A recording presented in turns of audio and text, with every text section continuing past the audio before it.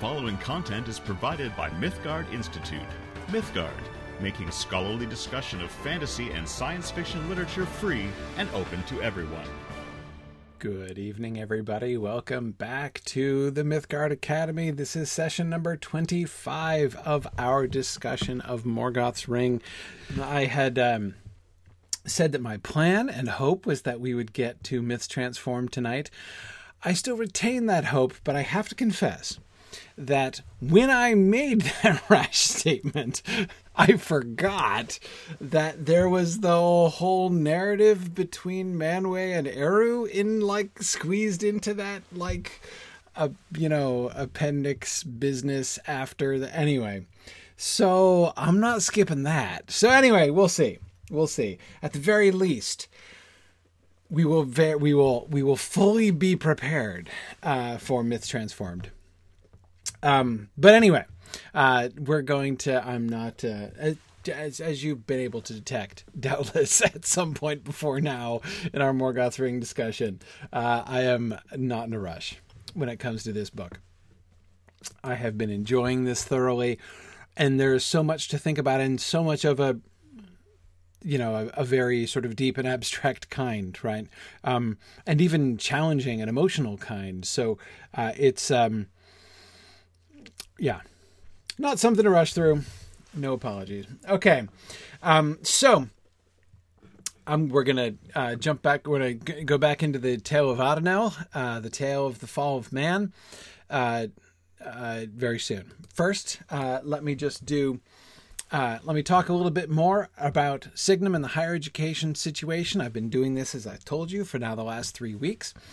And I've been going through a series of problems in higher education, either problems created by higher education or problems that have arisen for higher education.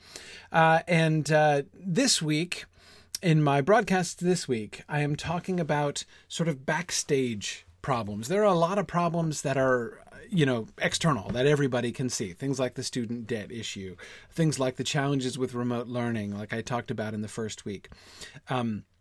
This week I'm talking about backstage ones, things which not everybody sees, but which are pretty significant problems. Last night, I talked about the disproportion of university administrators, the whole bloat of administrations of universities, and coupled with both the increase in numbers of administrators and the increase in their salaries creates some financial challenges for universities.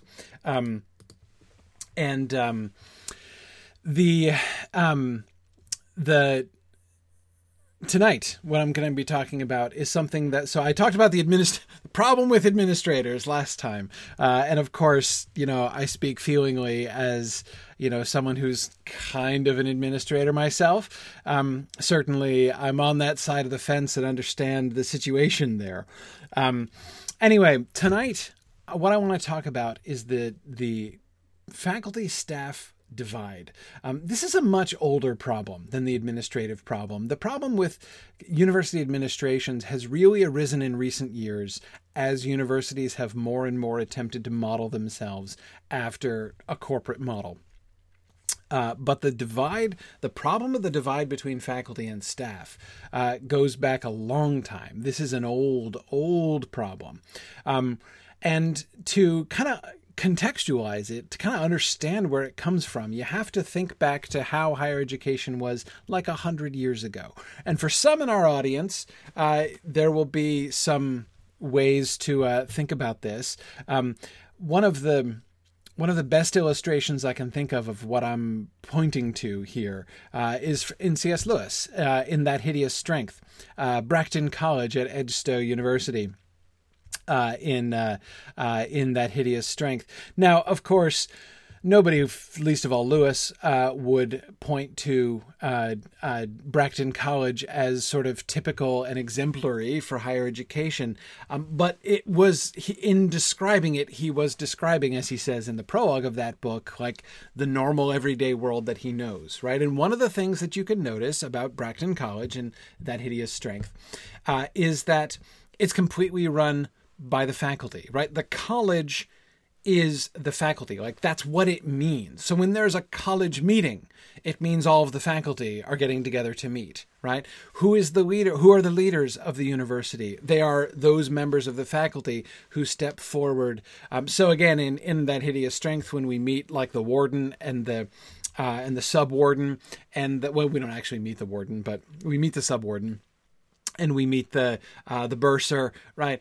These people who are basically making the decisions for the institution and running things and stuff like. They're faculty members. They're fellows of the university who also have taken on these leadership roles, with, of course, in that book, largely disastrous results for the decisions made by those particular people. But again, the point is, in the old days, higher education, like the professors were, like there was no like other administrative class above the faculty. The faculty were the leaders of the institution. Like they were the institution. They were the college. But they had servants, right? There were also a lot of servants who did a lot of the more menial work. Excuse me, whether that's like cooking and cleaning or maintaining the grounds or serving as door porters, or serving as secretaries and assistants and things like that. There were lots of servants around. So you had the faculty and then you had the faculty servants. And that's the root of the modern day divide between staff and faculty at colleges. And it's still really obvious, even in American schools, which are not quite as firmly rooted in that kind of system. Nevertheless, the same kind of traditions have contributed to this really pretty remarkable divide where within a university, almost all universities, I've never even known a university where this wasn't true. There are two totally different classes of employee that are treated completely like they're under completely different terms of employment. There isn't even the vaguest gesture towards equity between this one group of employees and this other group of employees, that is the faculty and the staff. It's not just a question, there are some big obvious issues, right? It's not just a question of like one group can get tenure and the other group can't get tenure. It's not just a question even of one group gets paid much higher salaries and the other group gets paid much lower salaries, even though both are dwarfed by the administrators these days. It's not even about that kind of pay inequity. I mean, again, those things are all really important too, but it goes even deeper than that. They operate under different rules. They work by entirely different pay structures. Like one is salaried and the other works hourly. The one are at-will employees and the others are not. I mean, it's like all the way down to the ground. The whole manner of employment is completely different. And it means that one of the things, like one of the fundamental realities of life working at most universities is a world of inequity, a world in which is absolutely not a level playing field, and which everybody is not treated the same at all. And sometimes that can take on some really uncomfortable edges. I mean, I myself have worked at a university, for instance, that had a faculty that was like 90% white being served by a staff which was like 75% black, being paid very, very little. That's really uncomfortable. That's very uncomfortable. There's lots of ways in which that fundamental inequity can lead to broad inequities across the board. And of course, one of the other results is a helplessly divided workforce in most cases. You've got two groups of workers who are both working for the college, but they don't relate. They can't relate to each other. They're not operating on anything like the same level. In fact, they end up operating almost in parallel, like living in almost completely separate worlds. In some places, it's almost eerie how separate those worlds are. This is one of the things at Signum. There are some things at Signum, so some ways in which Signum is different, some of the ways in which we've addressed some of these problems that we've kind of sort of settled into over the years. We didn't even necessarily sort of start off with that as a priority or something like that. But this is something that I've always felt really strongly about as we've been starting from scratch and saying, how are we going to organize ourselves? How are we going to run ourselves? This is one of those things that I have kind of, put my foot on the ground and said, no, I'm not going to replicate that. I'm not going to go out of my way to recreate that kind of inequity, that kind of really strained and polarized work environment. I would like to break down that divide. And so Signum has set out to treat all employees the same. We not only all operate on the same pay scale, using exactly the same pay calculation formula, we also have the same expectations, the same kinds of framework. Again, everybody, the same set of rules applies to everybody, the same structure, the same, and this includes things like the flexibility of time off. Faculty have more flexibility with their time off than staff do normally. We don't have that inequity. Staff has the same kind of flexibility that faculty have. We have faculty and staff working together in the same systems, right? That is to say, we don't have here's the faculty committee over here and here's the staff team over here. They're all working together. So we have the same staff and faculty working together, but they're also the same people, right? We've got a faculty role and we've got staff roles. Everybody at Signum does more than one role. I mean, that's kind of how it works. And in fact, the way that I have it designed is for all faculty to also be doing staff roles. They don't just serve on useless committees. This was one of my personal pet peeves as a former faculty member. No time wasting committees. Instead, our faculty, instead of serving on time wasting committees, are just going to work with the staff on things that are important that the staff are doing, so again, so one person is they're teaching classes over here and they're working in this system over here. It's a much more egalitarian system, in which I'm really trying to obliterate the distinction entirely between faculty and staff. They're all employees. We are all working together.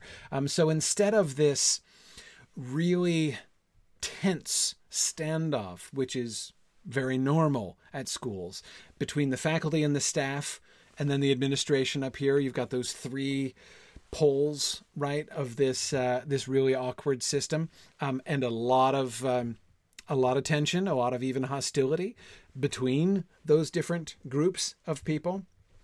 Then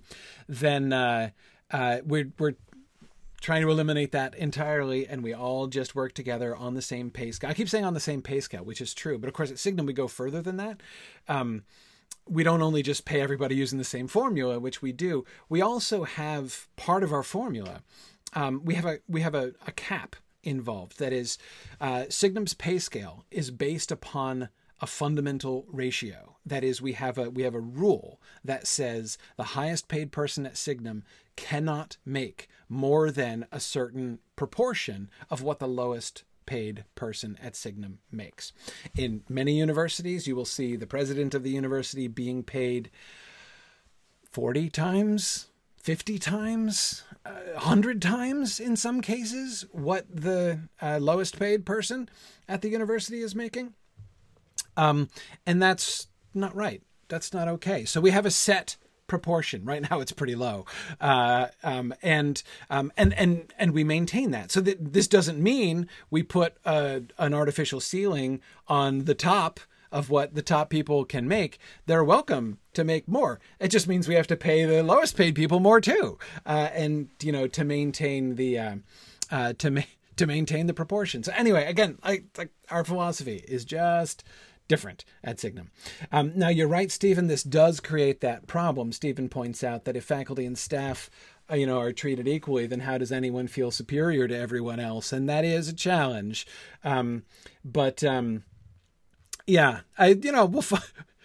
We'll find ways. I'm confident that we'll overcome that challenge in time, Stephen. Anyway, I think that there are some people whose first reaction to like hearing me say that we're wanting to obliterate the distinction between faculty and staff might feel that that's bad. That it's sort of like the final erosion of faculty standing. That the preservation of faculty rights and faculty standing, because it has been something that has been steadily eroding as the administrative class gets more and more power over institutions. And they succeed in marginalizing the faculty more and more. Yeah, absolutely, that is happening. But this is not, Signum's step is not like, the final step in destroying the traditional faculty. We believe in upholding the dignity and importance of the faculty. It's just the thing is, we also believe in upholding the dignity and importance of the staff as well. We absolutely want to treat the faculty with respect, and we want them very much to be involved in the leadership and in the guidance of the institution. I'd like them to be as involved as they possibly could be. And you know what? I'd like the staff to be as involved as they possibly could be too.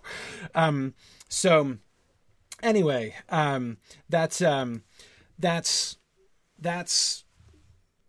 things happen here at Signum. We've tried to create this new system in which all voices are heard and respected, and it's pretty different. But this is one of the things, again, like, this is not a problem people talk about a lot in higher education, but it's a deep problem in higher education. And it's time for this to go. It really is. And we can do better. And so at Signum, we're trying to do better, for this stuff. But all right. Anyway, that's the end of tonight's story of the problems. And this has been another session of the problems in higher education. Now, Jocelyn, you had asked a really great question. Is there any benefit to us for donors to give during the fund drive as opposed to any other time of year? Okay, so normally, no. Today the van broke down. No, so normally... no, the answer is no. The big general answer is no.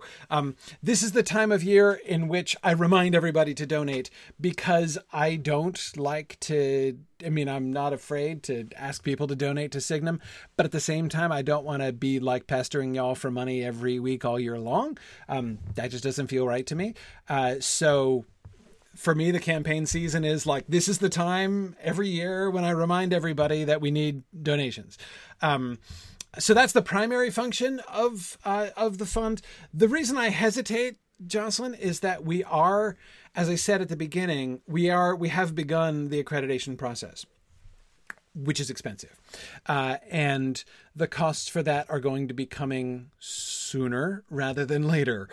So in that way, it is, there's a little bit of a strongish desire for us to be closer, as close as we can get to our goal sooner rather than later. But even that, it's not like the end of the world. Our fiscal year runs through July.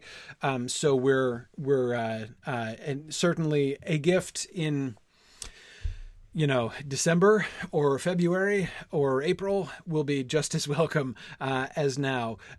So if there are reasons, like for people's own financial reasons why waiting is better, don't feel bad about that. That's totally fine. And of course, I know often I may, of course, come back to reminding you about the possibility of donating as we get into December and closer to the end of the year, when many people are thinking about tax issues there as we come towards the end of December.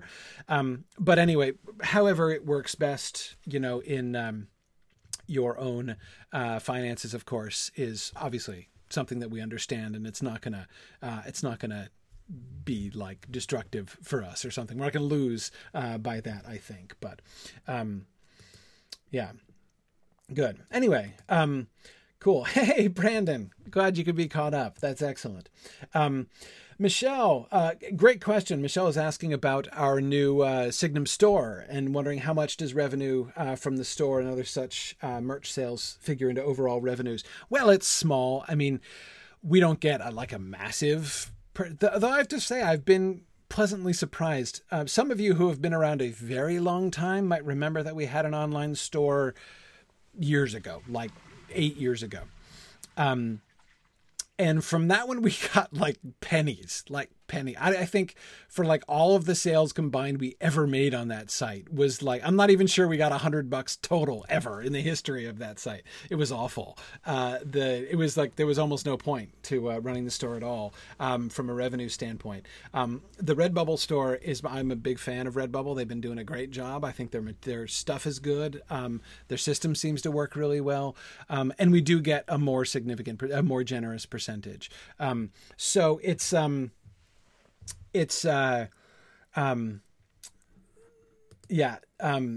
right.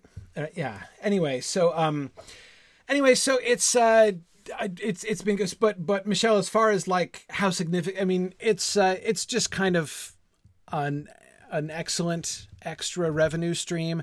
But it's not a major revenue stream by any stretch. I mean, who knows? The day may come when, we've got Balrogs Don't Have Wings shirts across the globe, and and then it'll be major. But it's not. It's let's see. What do we probably get like $1 or $2, basically.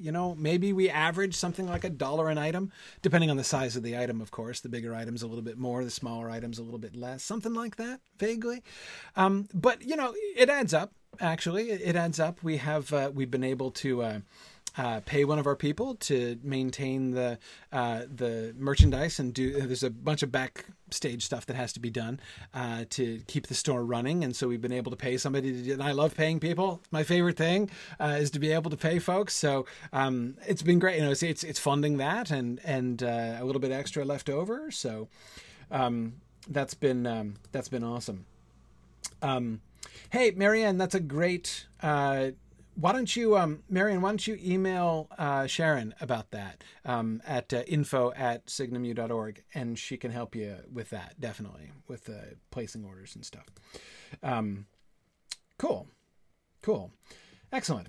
All right. So thank you, everybody who has donated. It's always so delightful to see the donations come in. Of course, obviously, it's wonderful for practical purposes. As I'm looking at the Signum budget and I'm trying to figure out how we're going to pay for everything and how we're continuing to transition more and more of our staff from volunteer to paid staff, and that's been a massive priority of mine, and we're underway with that, and it's very exciting. But of course, just as much as the practical benefit of the donations, it is just such a personal encouragement to me, and I know to everybody who works at Signum, to just see the support from everybody. And we really, really value that. It means a lot to me when you guys, to see donations come in. So thank you guys for everything that you have been able to do. Yeah. Oh yeah, Marianne, don't worry about it. Send her an email and she'll help you out. No problem. Okay, excellent. Then let us go back to the tale of Adonel. We had just gotten to the Giver of Gifts, Mark 1, right? And how the gifts were given. And you'll remember how Morgoth, posing as the giver of gifts, was not just taking up a kindly and inoffensive front, right? He was there deliberately undermining the plans of Iluvatar, right? Eru wanted them to grow and to learn on their own. Them discovering things was his plan, right? Them learning and becoming wise on their own was his plan. And so by coming and declaring himself the giver of gifts and thus making the men dependent upon him, Morgoth was deliberately undermining the plans, the whole purpose and development of the human race. Yeah, Arthur asks, is this where Sauron got the idea retroactively? Yeah, apparently, right? This does, of course, historically predate within the frame of Middle-earth, Sauron's Anatar ploy.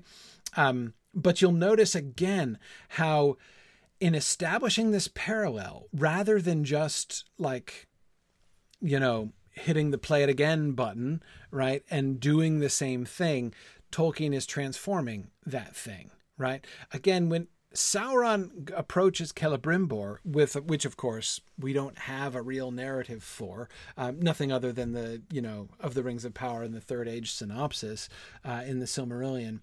But when Sauron approaches Celebrimbor, he does seem to be primarily just trying to put him off his guard, right? Hi, look, I'm friendly, right? I'm generous. I'm helpful. Let me help you. Whereas when Tolkien goes to do that same thing the second time, he doesn't just repeat it a second time, or of course, chronologically a first time. He transforms it into something much more focused. He makes, in retrospect, Sauron's primary and famous use of that same ploy look merely derivative. And that's amazing, right? He creates a deeper, richer, more significant, earlier version of this, so that the version we're already all of us familiar with as we read this text begins to look like a pale shadow compared to this second one, right? I mean, that's kind of amazing, right? I think that's really, really well done. Yeah. Anyway, okay.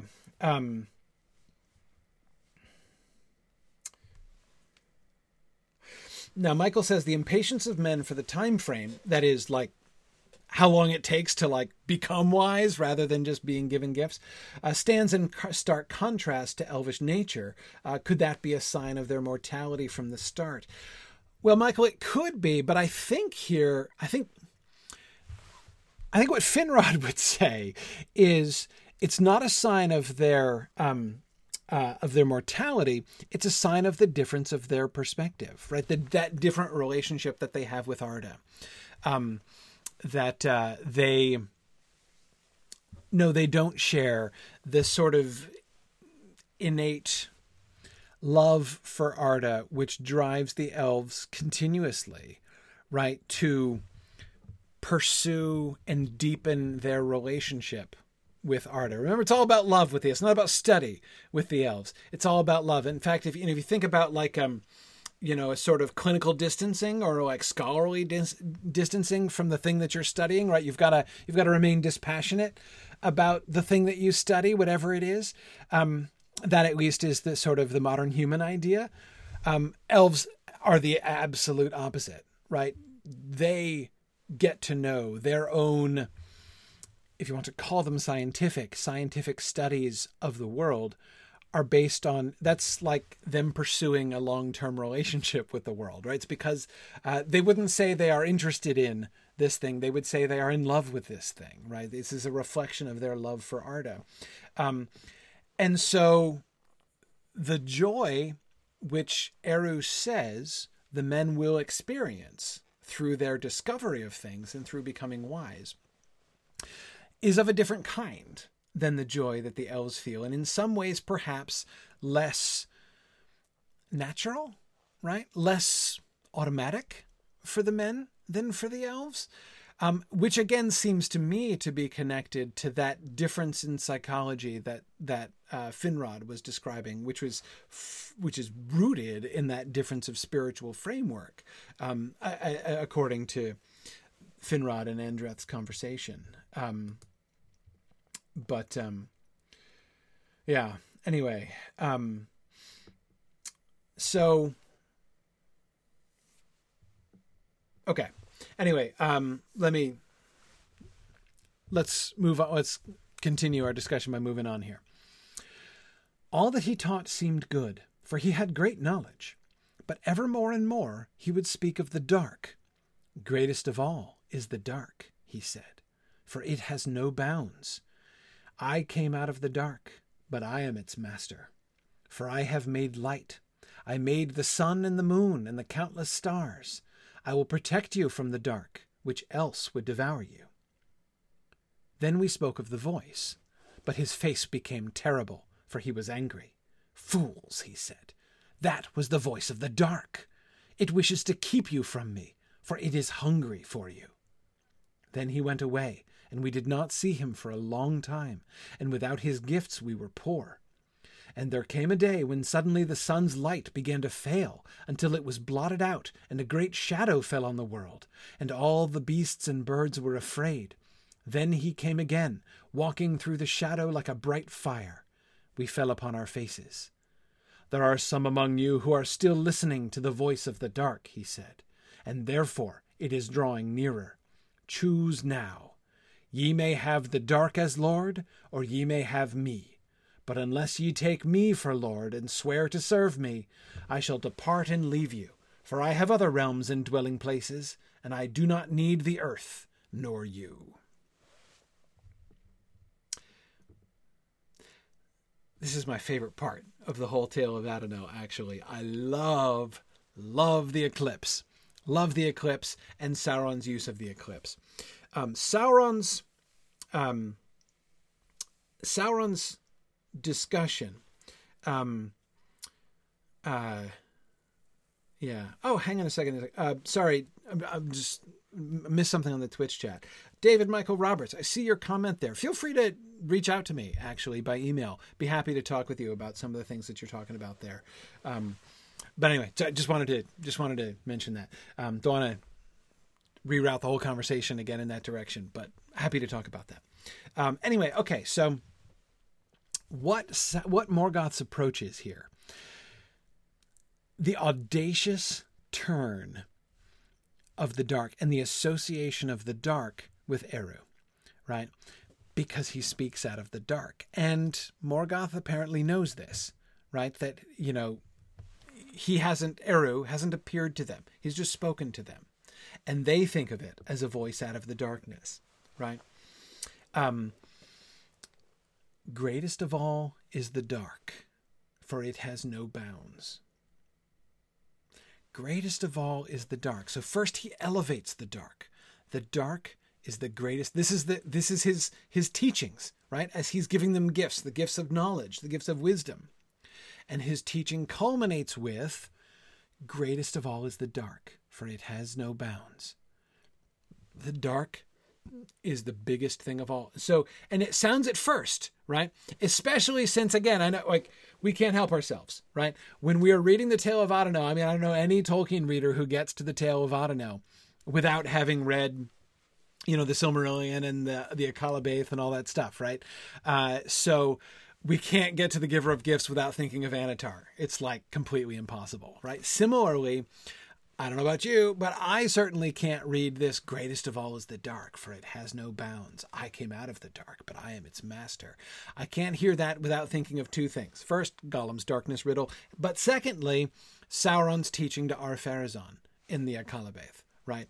When he turns the Númenóreans, right? Turns Ar-Pharazôn to the worship of the dark and of Melkor, the Lord of the Dark.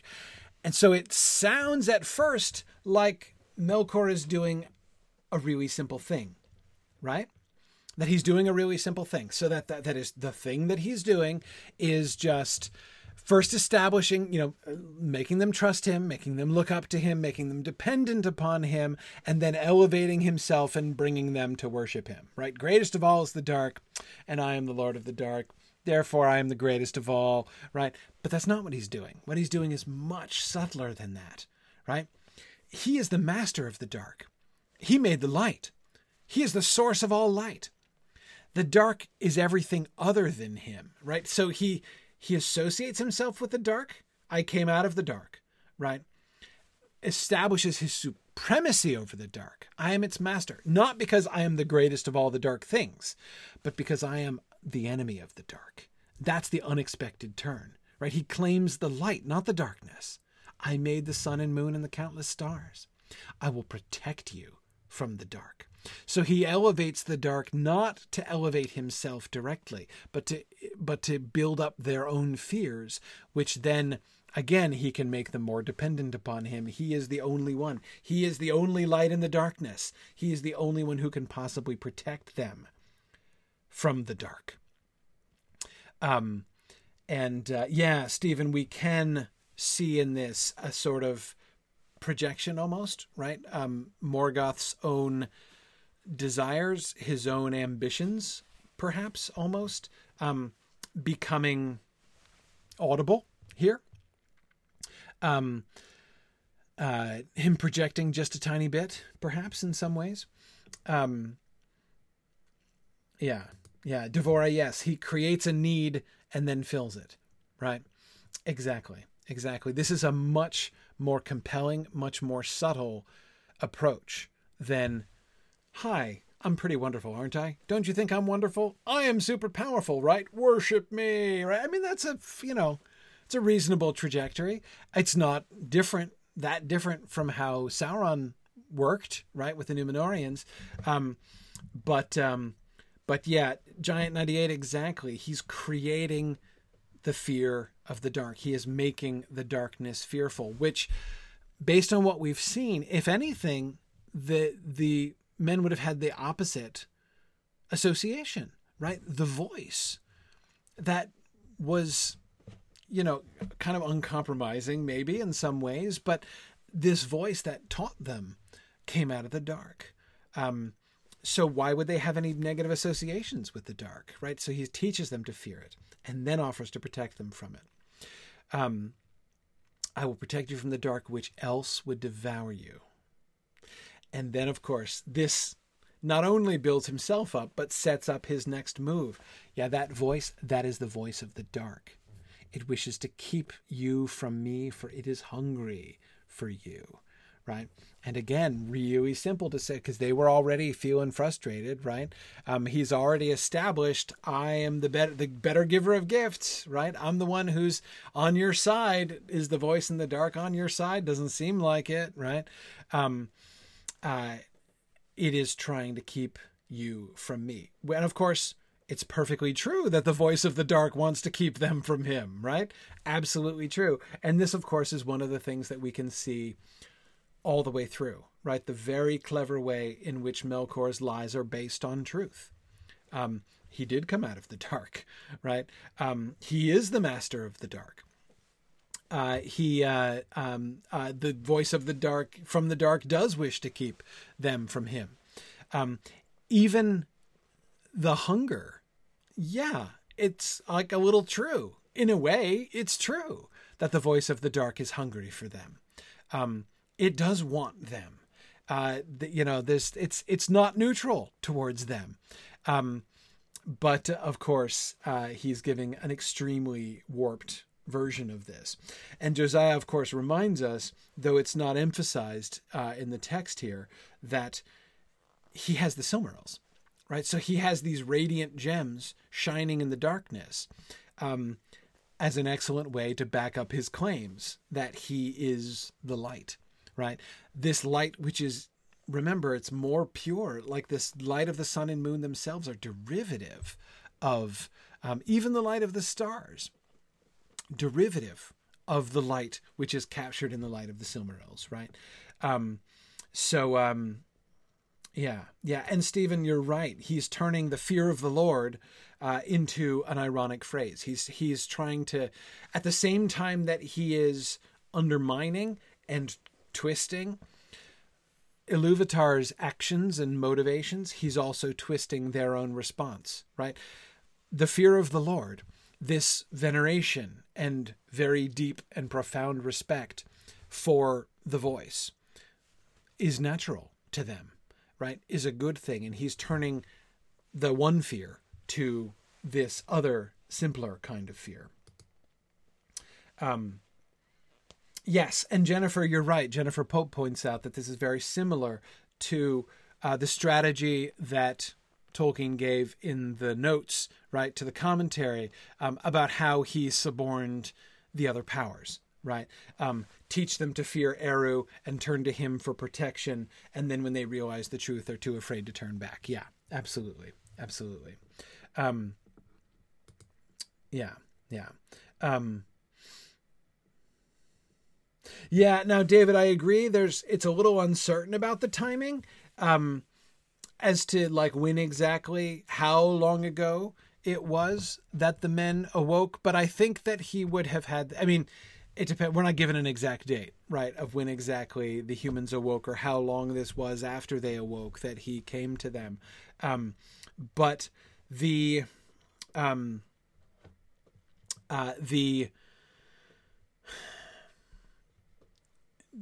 references at the end, which I hope we'll get to here tonight, the references at the end of the story suggest to me that the time of this happening is not that long prior to the humans arriving in Beleriand. It's not like the day before yesterday either, but I don't think it was, like millennia ago by any means. That's not my impression. But again, the dates are kind of unclear here. Anyway, okay. But the one thing I will say, David, the fact that the Silmarils don't come in for more flamboyant description in the story is interesting. I would expect that to be emphasized perhaps a little bit more. But I do think it's possible. I do think that this could very well date from the time after Morgoth's return to Beleriand, following the darkening of Valinor. No, in fact, we know it is, because we know that the men awoke with the sun. So the earliest point, it's the time of the rising of the sun is the earliest point at which men would have awakened. So he would definitely have had the Silmarils with him. In fact, we can say it the other way around. It is impossible that Morgoth could possibly have come to them prior to obtaining the Silmarils, because the sun arose after he was already back in Beleriand. Yeah, I'm sorry. So I'm talking myself through the whole thing here. Yep, definitely. Yeah. Well, David, we'll get back to the permanent sun universe later. You're right. That's an issue, but we'll see. We'll come back to that. Anyway, okay. But continuing to go here. So then he leaves them, right? His use of the eclipse, again, I love his use of the eclipse, to take the moment when it looks like the darkness is winning. So he's planted very firmly in their hearts the fear of the dark, and he set himself up as the only one who can oppose it, right? The one who is its master, the one who has brought forth the light to combat the darkness. And then he returns to them on the day in which it looks like the darkness is overtaking the sun itself. And he comes radiant with light, like a bright fire walking through the shadow, and comes to them and says, "This is happening because some of you are still listening to the voice of the dark." That touch is wonderful, I think. "Unless ye take me for Lord and swear to serve me, I shall depart and leave you. For I have other realms, and I do not need the earth nor you."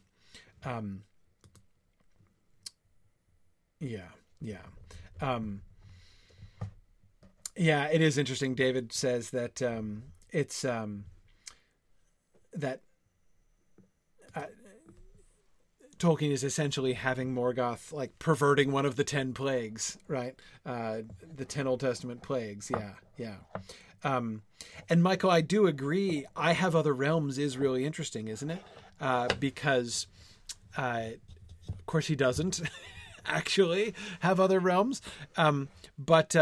But more importantly, I think it's a really interesting glimpse into the other side of Morgoth's kind of fantasy world, right? In his fantasy world, he is the owner of light. Light belongs to him.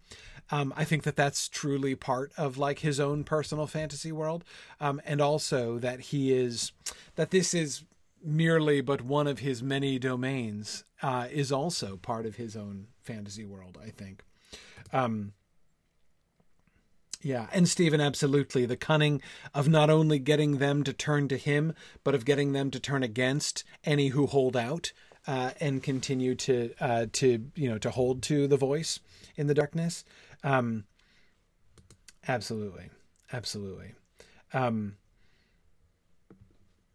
Yeah.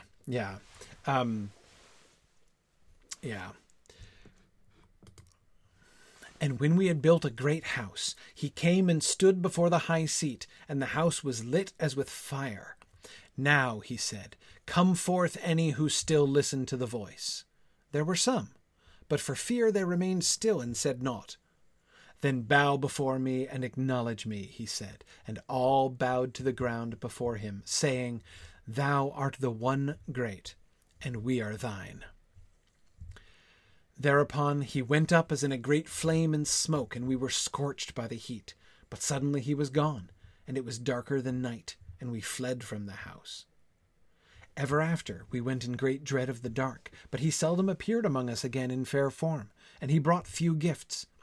If at great need we dared to go to the house and pray to him to help us, we heard his voice and received his commands.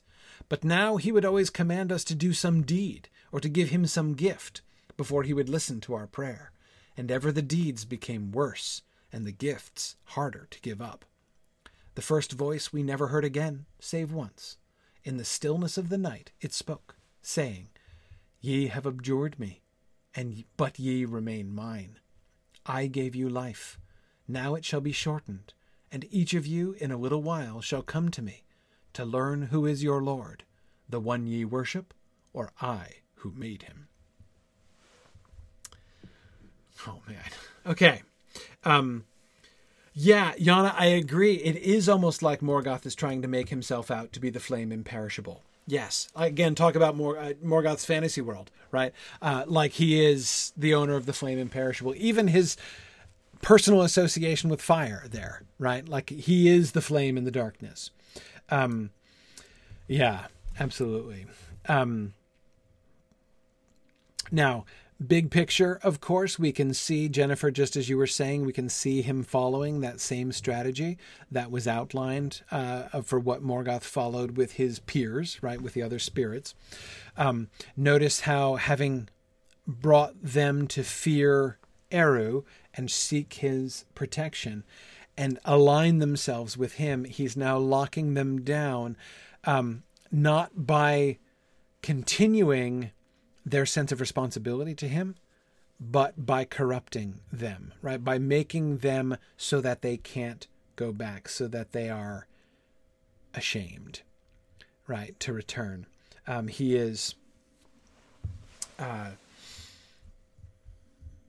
He makes them give him things. He makes them do things. First, he makes them all bow to the ground and acknowledge him. Right? And then after that, he will help them, but only if they do deeds and ever the deeds became worse and the gifts harder to give up. And I totally agree, David Urbach, that the gifts harder to give up is very creepy and worrisome. What deeds is he asking them to do? What gifts is he asking them to give? How long is it before it comes to the point where he's asking them to sacrifice their children, for instance, right? And I mention that explicitly, of course, because there is a long tradition of that. I mean, and I'm thinking, of course, here especially of Old Testament traditions of the lands round about the Israelites, where the demand of the pagan gods for the sacrifice of children was one of the common themes that we see. So that's something that's around, right? So anyway, so he doesn't say what it is, but I can't help but think even in those directions, right? But yeah, creepy and worrisome. I totally agree, David, about that. And yeah, Brian, this is to me, one of the other most really interesting things, right? After, as Brian points out, once men have sworn allegiance to Morgoth, he doesn't seem that interested in them anymore. He only shows up occasionally and demands that they pray to him. But he doesn't need them. It's tempting to imagine, right? Morgoth wanting the worship of the men, right? I was talking about Morgoth's own sort of fantasy world, right? In which he owns all the light and in which he has many different realms and, in which he is the Lord of the Void, right? In which he has, or even is in a sense, the flame imperishable. All those things are, that's Morgoth's fantasy life. But his fantasy life apparently does not include being worshipped as a god by the humans. He achieves it, right? But he seems to achieve it only, Brian, as a means to an end, right? It's not his end. It's not his goal. He doesn't care, actually, for his own sake, whether or not they whether or not they worship him, right? He's not worried about that. He it's just a means to an end. He wants to corrupt them. He wants to take them away from Eru, right? His goal is to estrange them from Eru. And he accomplishes that goal. And having accomplished that goal, he's out. He's out.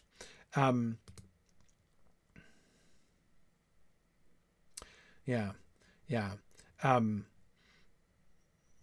As Stephen Cover says, Eru wants the men to stay away from Morgoth so that they would draw nearer to him and be with him. Morgoth wants the men to come nearer to him momentarily to keep them away from Eru. Yeah, I think that's right.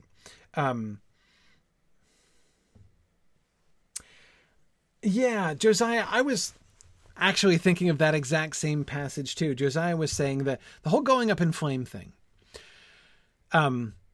it's of course possible that is part of his gig, right? That's part of like Morgoth's plan, that he was making a big exit that is supposed to terrify them, and get them to continue to fear him and to continue their worship of him.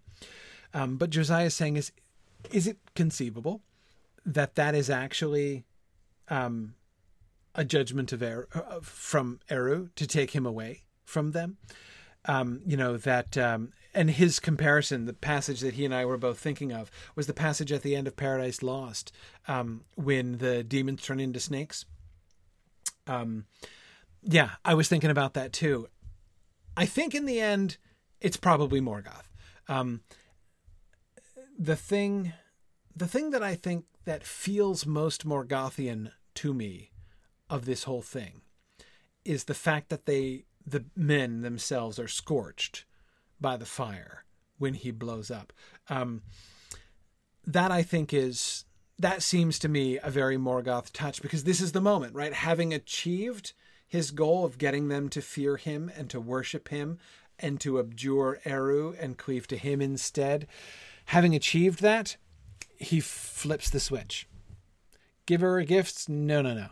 Right? Now you have to propitiate me. That transition to fear, right? And so the scorching flame as this sign of like, now I'm going to give you a little glimpse. I'm going to give you a little peek of what's to come. I want to begin to make you fear me, and be aware of the fact that my fiery wrath is something to be feared, right? That feels to me like a Morgothian manipulation rather than an Iluvatarian intervention on my part. But I mean, I'm not totally against that reading. I think it's possible. But that's why I think the Morgoth version is sort of more likely. Now, Tomas, you're right that he is going to want the human troops for his army, but that I'm not 100% sure that occurs to him right here. He doesn't seem to want that. In fact, we don't have any evidence from the Silmarillion tales themselves. We don't have any evidence from there that Morgoth ever actually recruits humans into his service, like to serve in his armies, until after the humans start making a difference in Beleriand. After he realizes, whoa, okay, actually they're kind of capable. I thought they were useless, but now I think they're kind of capable. Maybe I'm going to try to get my own army of men, because he knows he's got resources there, right? But again, I don't see any evidence that he had men in his service, like armies in his service prior to that. I think he discounts them. And in particular, again, he's not going the right way about it. He seems to genuinely leave them behind. We don't see anything in this story about him trying to mobilize them or trying to move them or calling them to himself. Any hints or indications that he ever means for them to serve as his armies? Again, it's going to happen eventually, but I don't see any evidence from this story that was part of Morgoth's original plan for humans. I think he just wanted to, Eru was doing something. He wanted to ruin it. And once he believed that he'd ruined it, he was like, I'm done. I'm going to stop wasting my time with these people now. I'm going to continue it a little bit more. I'm going to firm it up, right? Because we've got to make sure that the humans are all in, right? They can't repent. And this, Matt, comes back to your question. Matt asks, how binding is that allegiance? I mean, once things go south, can't they just stop worshiping him and worship Eru again? Well, they could repent. That's very possible, I think. And that's why he does continue the investment, right? Doesn't hang out with them much anymore, but he does continue to corrupt them. He wants to do that final stage of that strategy that Jennifer was reminding us of before, which is that he wants to bring them to a point where they can't turn back anymore, right? Where they're too ashamed to turn back, where they are so thoroughly invested in corruption that they would face punishment if they came back, right? They're too guilty to come back anymore, to go back to Eru anymore. And so we can see him continuing that, perpetuating that, right? So he remains invested to that. But again, that doesn't seem to me like, and now I'm shifting into plan B, right? Where I build an army worthy of Morgoth, right? That doesn't seem to be his plan. Instead, this is just like, this is sealing the deal, right? I've done the thing, but now I've got some follow up to do to make sure that this doesn't, we don't get all like grace and redemption, while my back is turned here. Yeah. And Francis, they do seem like they become an afterthought to him. I agree. Yeah. Yeah.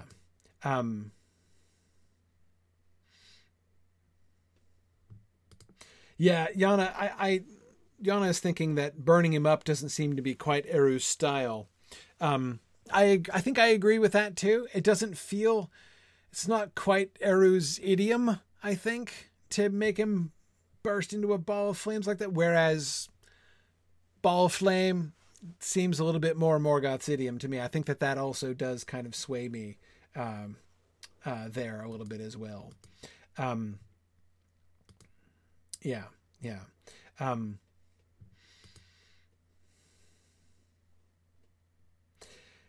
Yeah, there isn't any... David, you're right that the voice doesn't give an indication of the heritability of guilt, like original sin, right? It doesn't say anything about future generations. Yeah, it doesn't.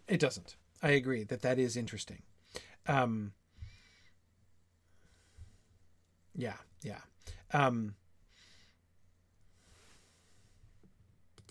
Stephen is wondering how much of their bowing and worshiping him is an oath. That is kind of binding on them. I think it's binding. I mean, do I think that they can't repent? No, I think that they could repent. I think that the fact that he follows up with them in the way that he does, to make them more and more guilty and therefore more and more, put more and more obstacles between them and repentance, right? Between them and going back to Eru. That suggests to me that repentance was possible, right?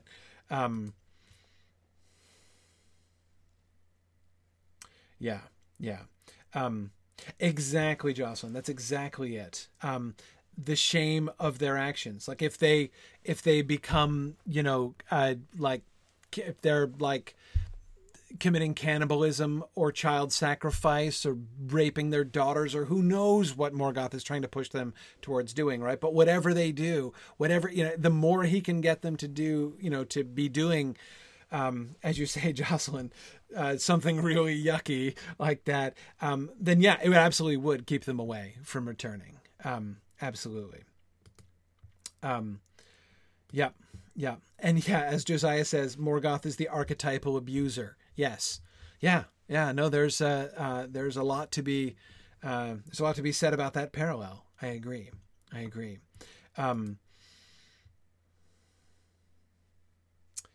Yeah. Brian says, in a way, making men mortal makes redemption more possible over time, since new generations of men did not actually commit the same terrible acts and have a choice. Yes. If that first generation of men, which, bowed down before him and committed the terrible acts, if they stick around for a really long time, right, then then it would kind of make the perpetuation of that whole state of things easier, I think. So yeah, it makes me think of, what was that? I think, Josiah, I think it was you who was quoting this a while back. I've lost it where you quoted it, but that famous quote from Tolkien's letters, which of God's punishments are not also gifts. And I think that in mortality, Brian, there is a way in which we can see that, right? There's a certain way in which introducing mortality also kind of quarantines this evil in time, right? In a sense. Yeah. Anyway,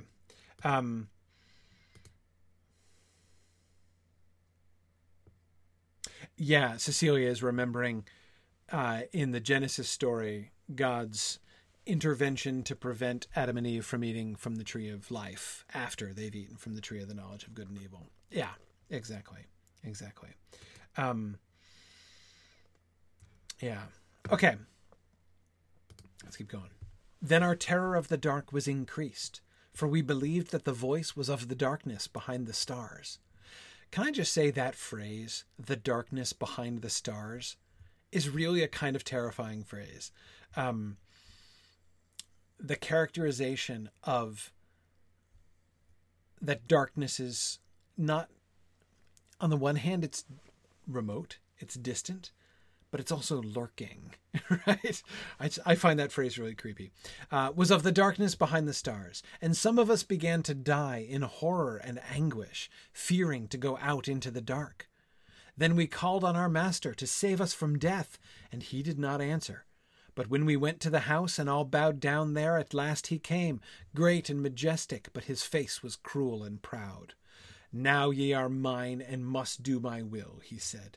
I do not trouble that some of you die and go to appease the hunger of the dark, for otherwise there would soon be too many of you, crawling like lice on the earth. See, that doesn't sound like somebody who's trying to build a huge army. But if ye do not do my will, ye will feel my anger, and ye will die sooner, for I will slay you. Thereafter we were grievously afflicted by weariness and hunger and sickness, and the earth and all things in it were turned against us. Fire and water rebelled against us. Birds and beasts shunned us, or if they were strong, they assailed us. Plants gave us poison, and we feared the shadows under the trees. Now they are gaining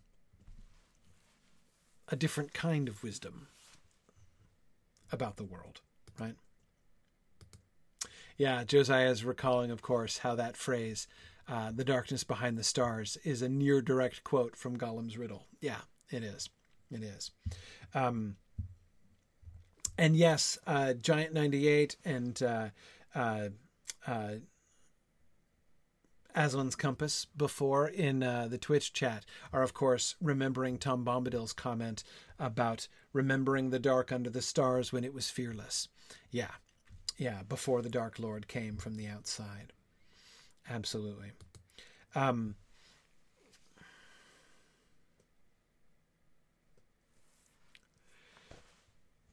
Yeah. Again, I think my suspicion is that the scorn that Morgoth is showing towards the humans here is genuine. I think that he genuinely looks at them like lice crawling on the earth, infesting the earth. He doesn't want there to be too many of them. Now it's just all about, he doesn't care about their reverence. He just wants them to fear him. But they fear the dark even more. Right. And what an amazing thing. I think, Josiah, back to your point about the archetypal abuser, right? Think about the way that the state he's brought them to, right? Where they fear him, but they fear the darkness more. And now he has brought them to now where he doesn't even have to do anything nice to them, right? If all he does is not kill them, right? Allow them to not go into the dark sooner, right? Just give them a little bit of extra time before going off into the dark, and you'll be grateful for that, right? I mean, that's where he's brought things, right? If I just, I want you to be grateful just that I haven't gone out of my way to stomp on you. That's what you should be grateful and worshipful to me for. Yeah. I know Brian asks a really interesting question. Is the way the earth and its creatures turn against men a punishment from Morgoth or from Eru? It seems it could be either. Both. See, I think, and honestly, to be honest, this has always been my reading of Genesis 3 as well. I think it's less about a punishment or a curse laid upon them by Iluvatar, and more a question of this is the consequence of their actions, right? And even in Genesis 3, God doesn't say to Adam and Eve, now I am going to make this happen to you. I am going to make, he just says, this is how it's going to be now, right? FYI, this is like spoilers, but here's what things are going to be like now, right? Does it mean it's not like God's choice? Of course it is God's choice, right? But again, it's not a clear cut, I am afflicting you with this thing now, with this punishment now. This is how things are going to be. And that's how that paragraph sounds here very much to me. The earth and all things in it were turned against us. Fire and water rebelled against us. Birds and beasts shunned us, or if they were strong, they assailed us. They're grievously afflicted by weariness, hunger, and sickness. This is what life is like in a world in which they have turned against Eru. They are no longer in harmony with Eru's music, right? They have rejected everything about it. What are they experiencing? They're experiencing discord, right? This is what discord is like. If you choose not to go with the harmonies that Eru has established in the world, guess what the result is? Disharmony, right? Disharmony between you and the world. Is that a punishment? Yeah, in a sense. Was the discord a punishment? Melkor didn't exactly create discord. He created his own theme. And that theme was in discord with Iluvatar's theme. So anyway, yeah, I mean, they're experiencing discord here. This is the human level version, the human experience version, of the turbulence and turmoil swirling around the seat of Eru in the Aino Indole.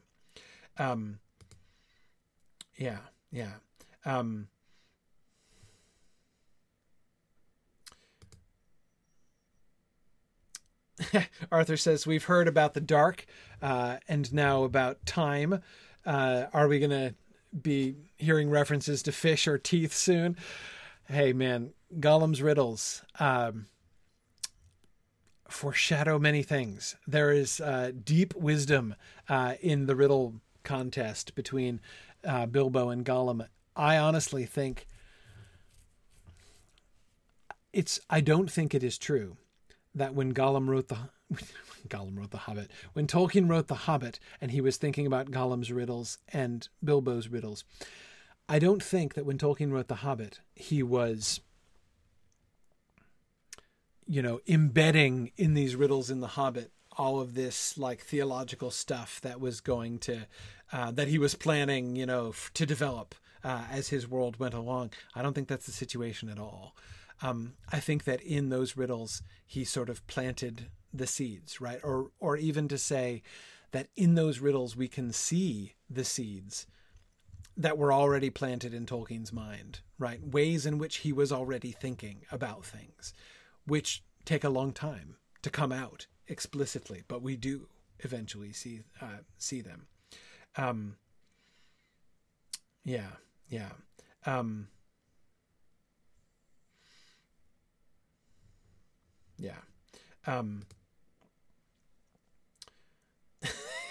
You guys are all teasing me for misspeaking and saying that Gollum wrote The Hobbit. I think that would be kind of interesting, wouldn't it? Would it be kind of interesting? I mean, we got Bilbo's version of the story. Wouldn't Gollum's version of the story be kind of interesting? Yeah. David Arfox says, yeah, the nasty little hobbit, here to steal my precious and go again to his nasty little hole. Yeah. No, there's, it would be, it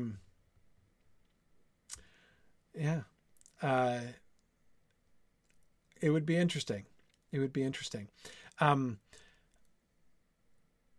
I think actually even better though, or more fun to read anyway, would be a version of The Hobbit with the original text and Gollum's commentary, like Gollum's marginal commentary on The Hobbit is, I think, what would be even better than a full narrative.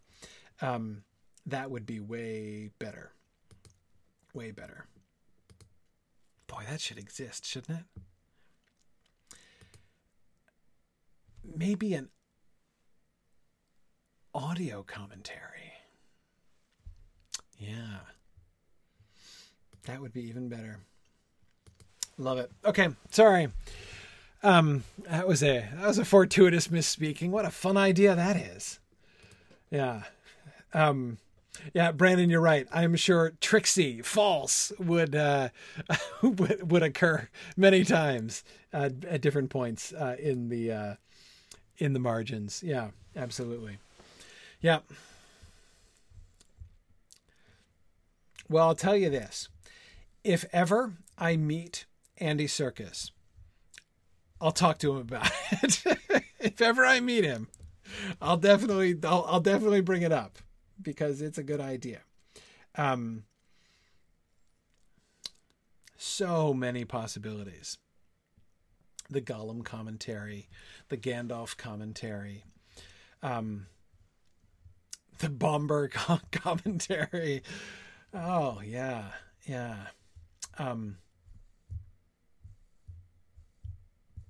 The Legolas commentary. That would be interesting. So many possibilities. Yeah. Yep. Yeah. The Thrush commentary. Absolutely. Yeah. Roak's commentary. Yep. Absolutely. Yeah. Several people are thinking about a Thinking Fox commentary, right? On the Lord of the Rings. Sure. Absolutely. So many possibilities. Yeah, exactly. David, you're right. We do have a snippet of the Thinking Fox commentary in the Fellowship of the Ring, right? Absolutely. Oh, man. Yep. Yeah, Devora, you're right. I don't think Tom Bombadil would be bothered to do a commentary, right? Right. He would just be like a note at the end of the chapter, right? I meant to be writing a commentary, but I was too busy singing. Yeah, that would be it. Anyway, okay, sorry. Back to this text, however. Okay, let's go on. Let's keep going. We're almost there. Almost to the end of this tale. Then there arose some among us who said openly in their despair, "Now we know at last who lied, and who desired to devour us. Not the first voice. It is the master that we have taken, who is darkness. And he did not come forth from it as he said, but he dwells in it. We will serve him no longer. He is our enemy." Then in fear, lest he should hear them and punish us all, we slew them, if we could. And those that fled we hunted. And if any were caught, our masters, his friends, commanded that they should be taken to the house and there done to death by fire. That pleased him greatly, his friends said. And indeed, for a while, it seemed that our afflictions were lightened. Again, notice the whole circle of abuse thing going on here still. But it is told that there were a few that escaped us and went away into far countries, fleeing from the shadow. Yet they did not escape from the anger of the voice, for they had built the house and bowed down in it. And they came at last to the land's end, and the shore of the impassable water, and behold, the enemy was there before them. That is such a creepy ending to the story. And behold, the enemy was there before them. Oh, man. And yes, you're right, David Atlee, about the parallels to the to Numenor, right? Notice again how we can see the payoff. We can see the effect of the shame and the guilt that he has created, and the fear, right? The shame, the guilt, and the fear, which all now work together to say anyone who wants to repent, right? Anybody who wants to rebel, anyone who's willing to say, which is fairly clear now, right? Who lied and who desired to devour us. We have to shut them up right the heck now, right? Says everybody else. And of course, the more they do this, the more they continue. Now, this cycle is self-perpetuating, right? Absolutely. Yeah. So who is telling this story, David? Who the us is? This is the story from the people of Marach. This is Adonel's story. So Andreth said that Adonel from the people of Marach had this story that she told. So the us is really interesting, though, isn't it? It is a collective us. The narrator of this story identifies with it, right? Connects herself to the people who do the horrible deeds. She doesn't distance herself from it, right? This is not a story of superiority. This is not a story of those horrible, primitive people who did these terrible things. But fortunately, we left, right? And we've come away from that. It's very different, right? This is a story about us. We are the guilty ones. We, the peoples, are the guilty ones. And Josiah, Josiah was just pointing to that thing as well there. Yeah, good, right. And Giant 98 was pointing back to the fact that this is said to be a Numenorian tradition. Again, like by definition, anything passed down through human tradition and surviving is a Numenorian tradition. Had to go through Numenor, but yeah.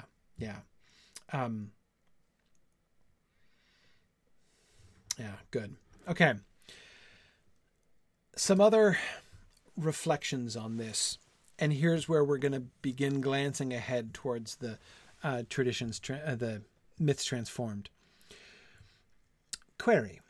Is it not right to make Andreth refuse to discuss any traditions or legends of the fall? Already it is, if inevitably, too like a parody of Christianity. Any legend of the fall would make it completely so. This is Tolkien's notes, right? Too like a parody of Christianity.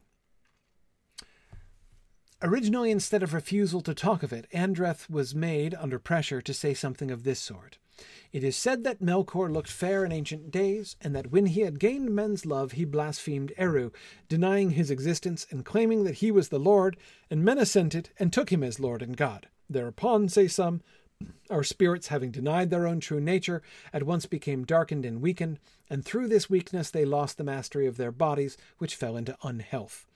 Others say that Eru himself spoke in wrath, saying, If the darkness be your God, little shall ye have here of light. Later changed to, On earth ye shall have little light, and shall leave it soon, and come before me to learn who lieth, your God, or I who made him. And these are the most afraid of death. Okay, so let me talk about this in reverse. First, let's talk about this other short version that he was kind of thinking about. We can see, of course, how in this short version we don't get anything like the subtlety of Morgoth's approach. This just describes the really simple approach, where Morgoth comes to them and says, Hi, I'm really impressive, aren't I? I'm actually your god, not the one that you haven't seen. And they're like, okay, you're our god. And then he's like, great, thanks. Now you're cursed. So it's a much simpler trajectory here. It makes sense, right? It holds together, but it's much simpler. So we can see how the telling of the full narrative greatly enriched his conception of that dynamic. But those last lines, the words of Eru to them, If the darkness be your God, little shall ye have here of light. On earth ye shall have little light. That is, he's emphasizing the here, right? It's not changing the statement, but it changes the emphasis. Here on earth ye shall have little light. You're going to live in darkness. You're going to live in suffering. Why? Because that's what you've chosen, right? If you choose the darkness to be your God, then guess what? Darkness ye shall have, right? But you will leave it soon. And when you leave the darkness behind, when you leave this world full of darkness for you behind, and you will do it soon, because I'm going to shorten your lifespan, you will come before me and learn who lieth, your God, or I who made him.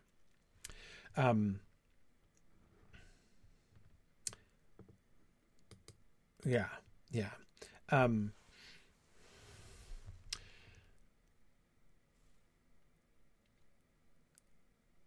Can Melkor change the destiny of men?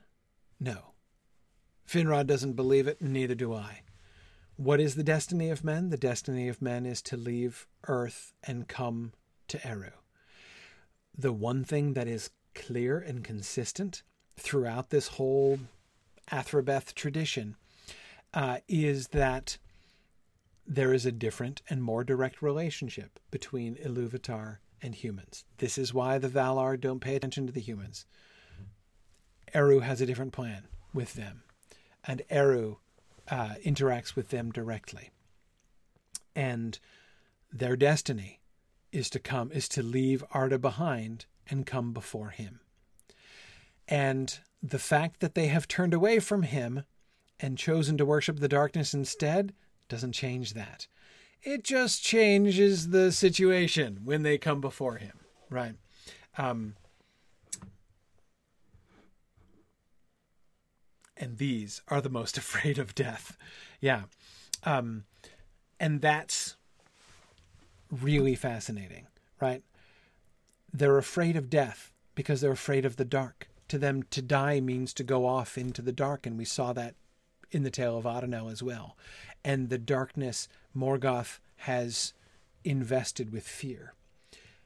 But their turning to Morgoth itself also is the source of their fear, because what death really means is coming before the voice, standing before the one whose voice they turned away from. And that's why they fear it. So that, the clinging to life that we see humans doing again and again and again. Again, think about how this recontextualizes a lot of the earlier myths. The story of Numenor, the story of the Ringwraiths themselves, right? Elves don't want to let Arda go. Elves seek to preserve and hold on to things in Arda. humans do too, but not for the same reason, right? Instead, he makes them, he suggests that one of the reasons they are clinging to Arda is that they fear what comes next. That it is their very guilt and shame which contributes to their desire for immortality, or rather, to their fear of death. But let me...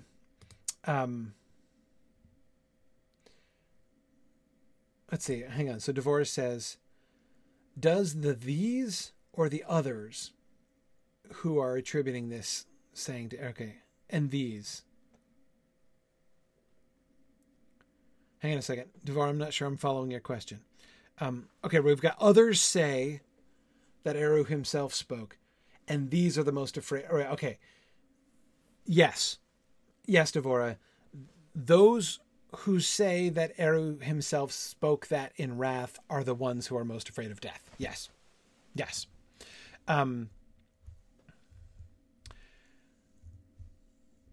All people, all humans are afraid of death because they're all afraid of the darkness. They have learned the fear of the darkness from Melkor. But who is most afraid of death? Those who also know about Eru. Again, Numenor, right? Numenor. Yep. Okay. Back to the first part, which is Tolkien thinking to himself about the Athrobeth. Is it not right to make Andreth refuse to discuss any traditions or legends of the fall? That is, would it be better not to tell this story at all? Wouldn't that be a better choice? Wouldn't that perhaps be a better choice? Already, it is, if inevitably, too like a parody of Christianity.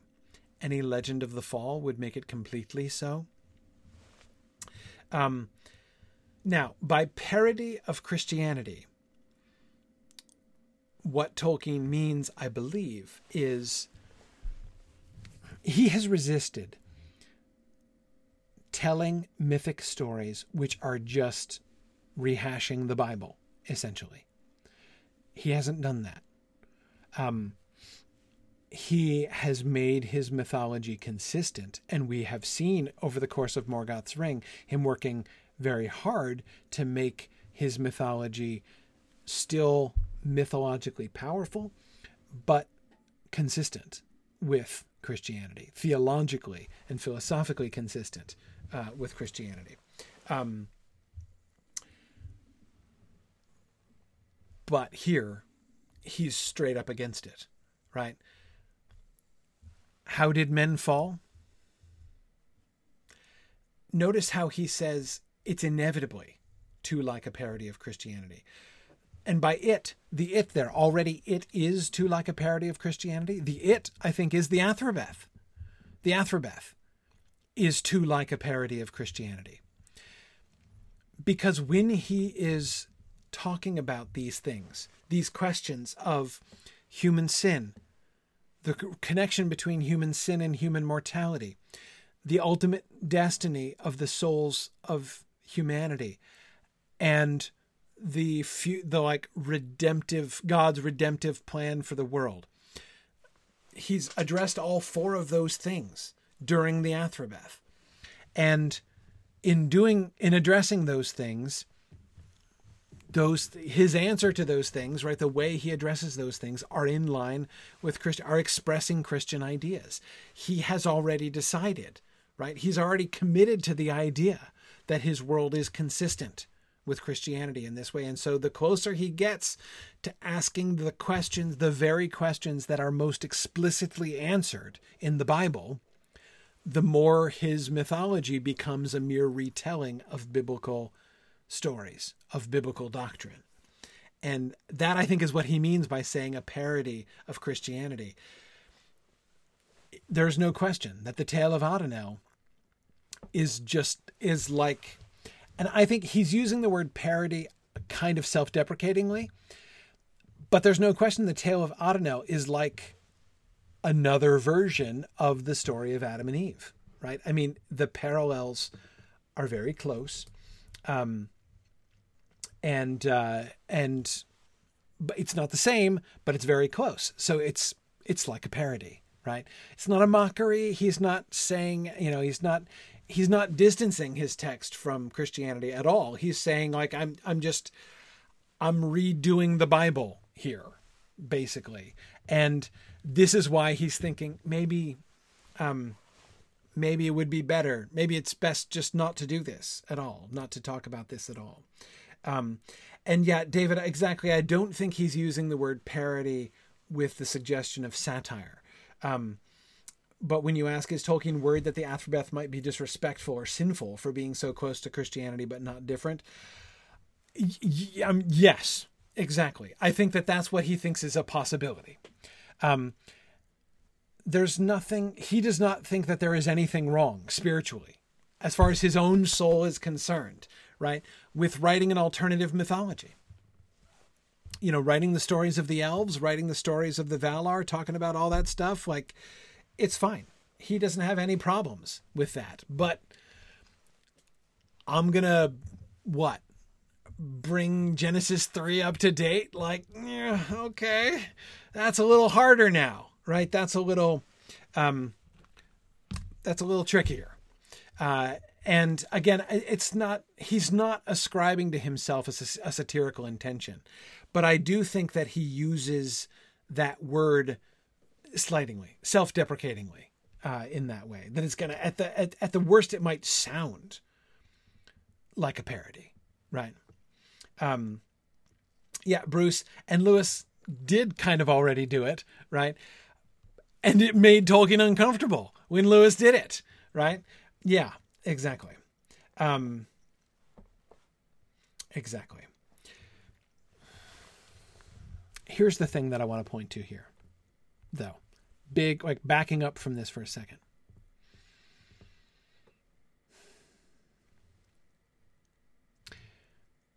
The word inevitable, or inevitably here.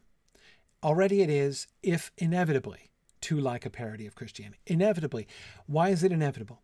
Why is it inevitable that the Athrobeth should sound to him too like a parody of Christianity? Answer: because it's the same. Because he's talking about, because the God in his story is the same God as in the Bible. Because the world in his story is our world. Because humans in his story, in his subcreated world, are humans from our world. He is operating still, and this is something that goes back to the very beginning, right? As we've talked about many times. He was originally telling stories of our world, of his country, right? Of England in particular, but of our world in general. That has never been, for all of his talk about subcreation, for all of his willing to be a lover of nature and not her slave, creating a secondary world which is separate from the primary world, and all of these things, there is one fundamental restriction. There's one frame that he is not willing to break, and it's that one. He is not willing to say, the world of my story is this, it's just a made-up world. It's not our world. He won't do it. He won't. And that is what is going to lead to so many problems in Myths Transformed. I have said before that I disagree with him strongly with Myths Transformed. I talked about this some when we were back talking about the flat earth, not a Calabath, Ainulindale. This is, and that's the thing that I disagree with.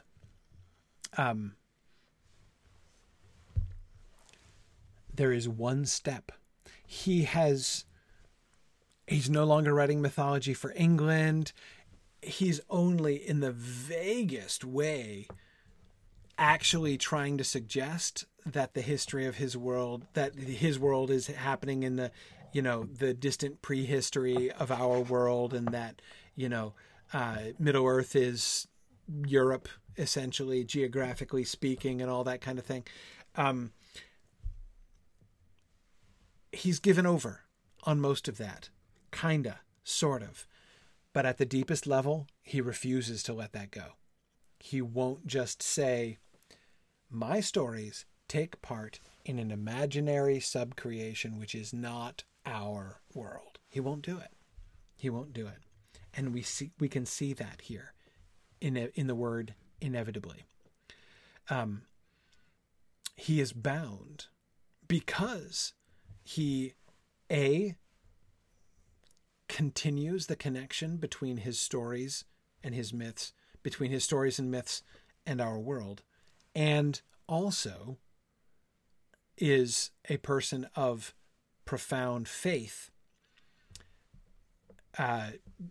believes very strongly in what Christianity teaches about who God is and,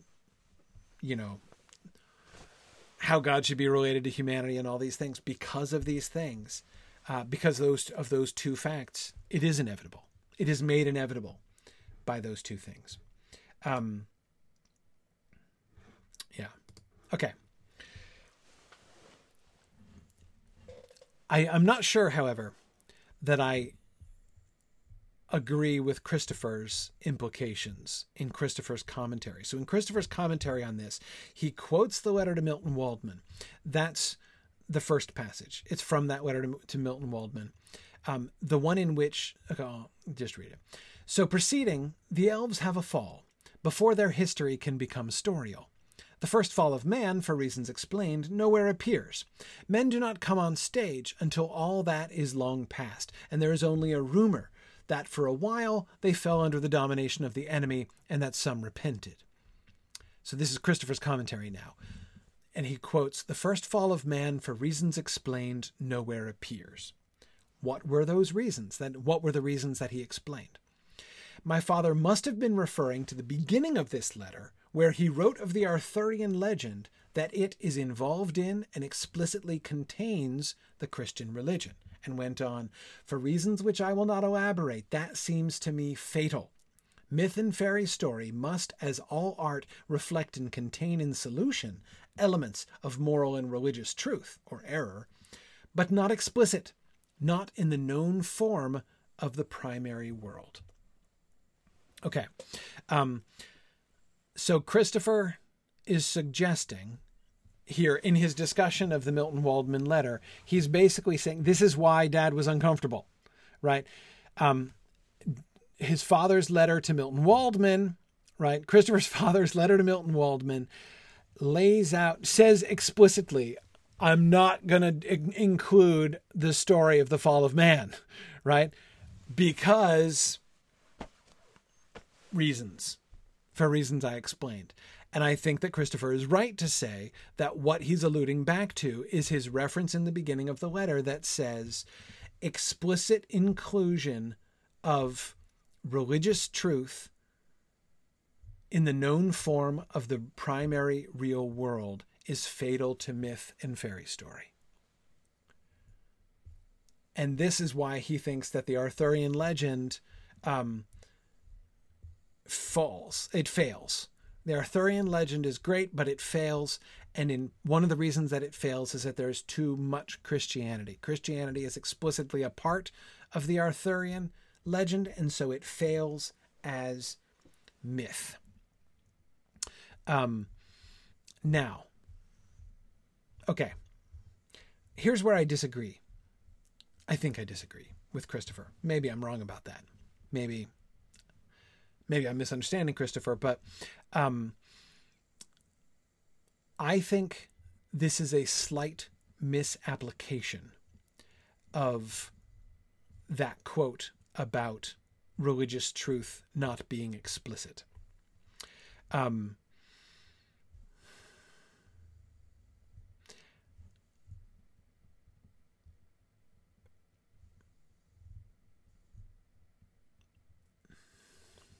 Okay, it's tricky.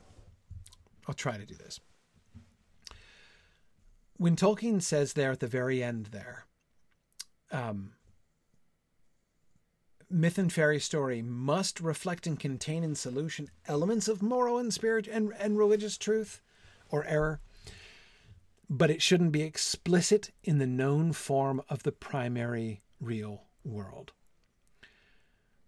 What he's saying there, therefore, you can't have a myth, you can't write a myth or a fairy tale about Christianity.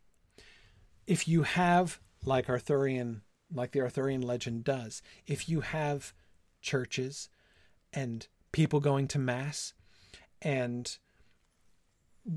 worship and prayers and saints and all of that stuff, right? If you include those things, the real religion, in the fairy story, in the myth, that's fatal to the myth. That's what the Arthurian story does that he's objecting about, right? Because the Christian story not only is an incidental part, it's not just part of the background of the Arthurian story. It becomes a major theme of the Arthurian story in the Grail stories in particular, right? And this is where he thinks that the Arthurian legends fail as myth, fail as fairy story, because they make that real primary world religious truth and moral truth part of their story. Now, does that mean... Now, I agree with Christopher that this is the passage that Tolkien is referring back to when he says the first fall of man for reasons explained nowhere appears. Yes, I believe he is referring to that passage. But here's the thing. At that point, at the time at which he wrote the letter to Milton Waldman, that is in the early 50s. What was it, 1951? I'm trying to remember the date of that. 1950.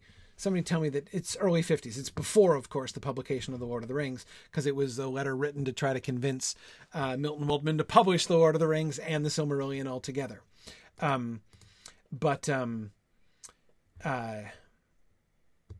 Yes, somebody remind me of the date. I think it was 51 is what I want to say off the top of my head, but it might be a couple years later than that. But anyway, at that time, Tolkien hadn't done any of this. All of Morgoth's Ring, right? All of this Morgoth's Ring material still lay in front of him.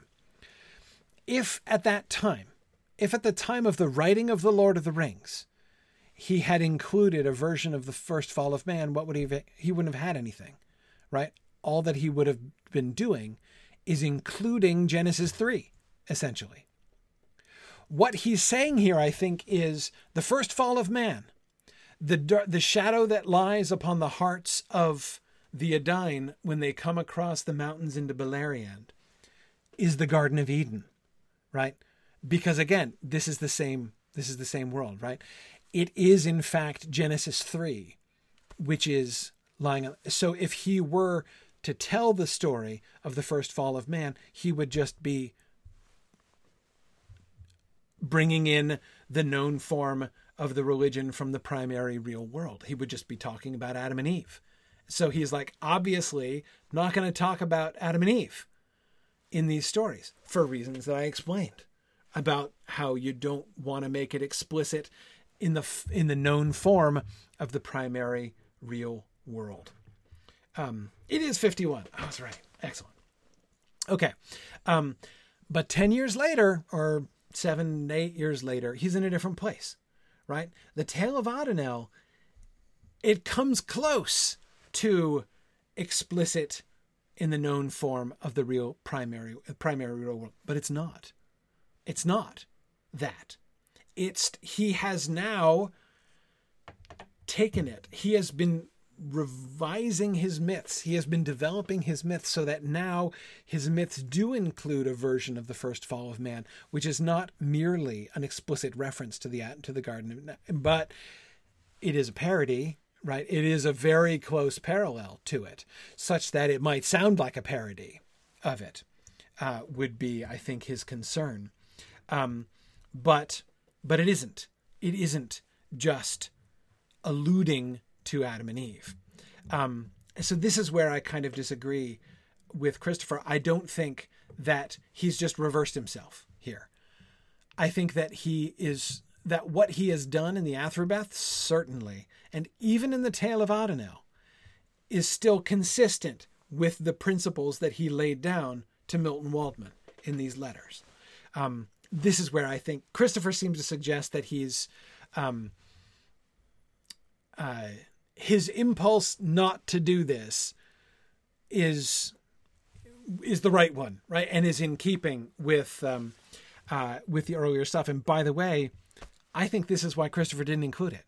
Tolkien explicitly said that the Athrobeth was supposed to be an appendix to the Silmarillion, right? He intended it to be an appendix to the Silmarillion.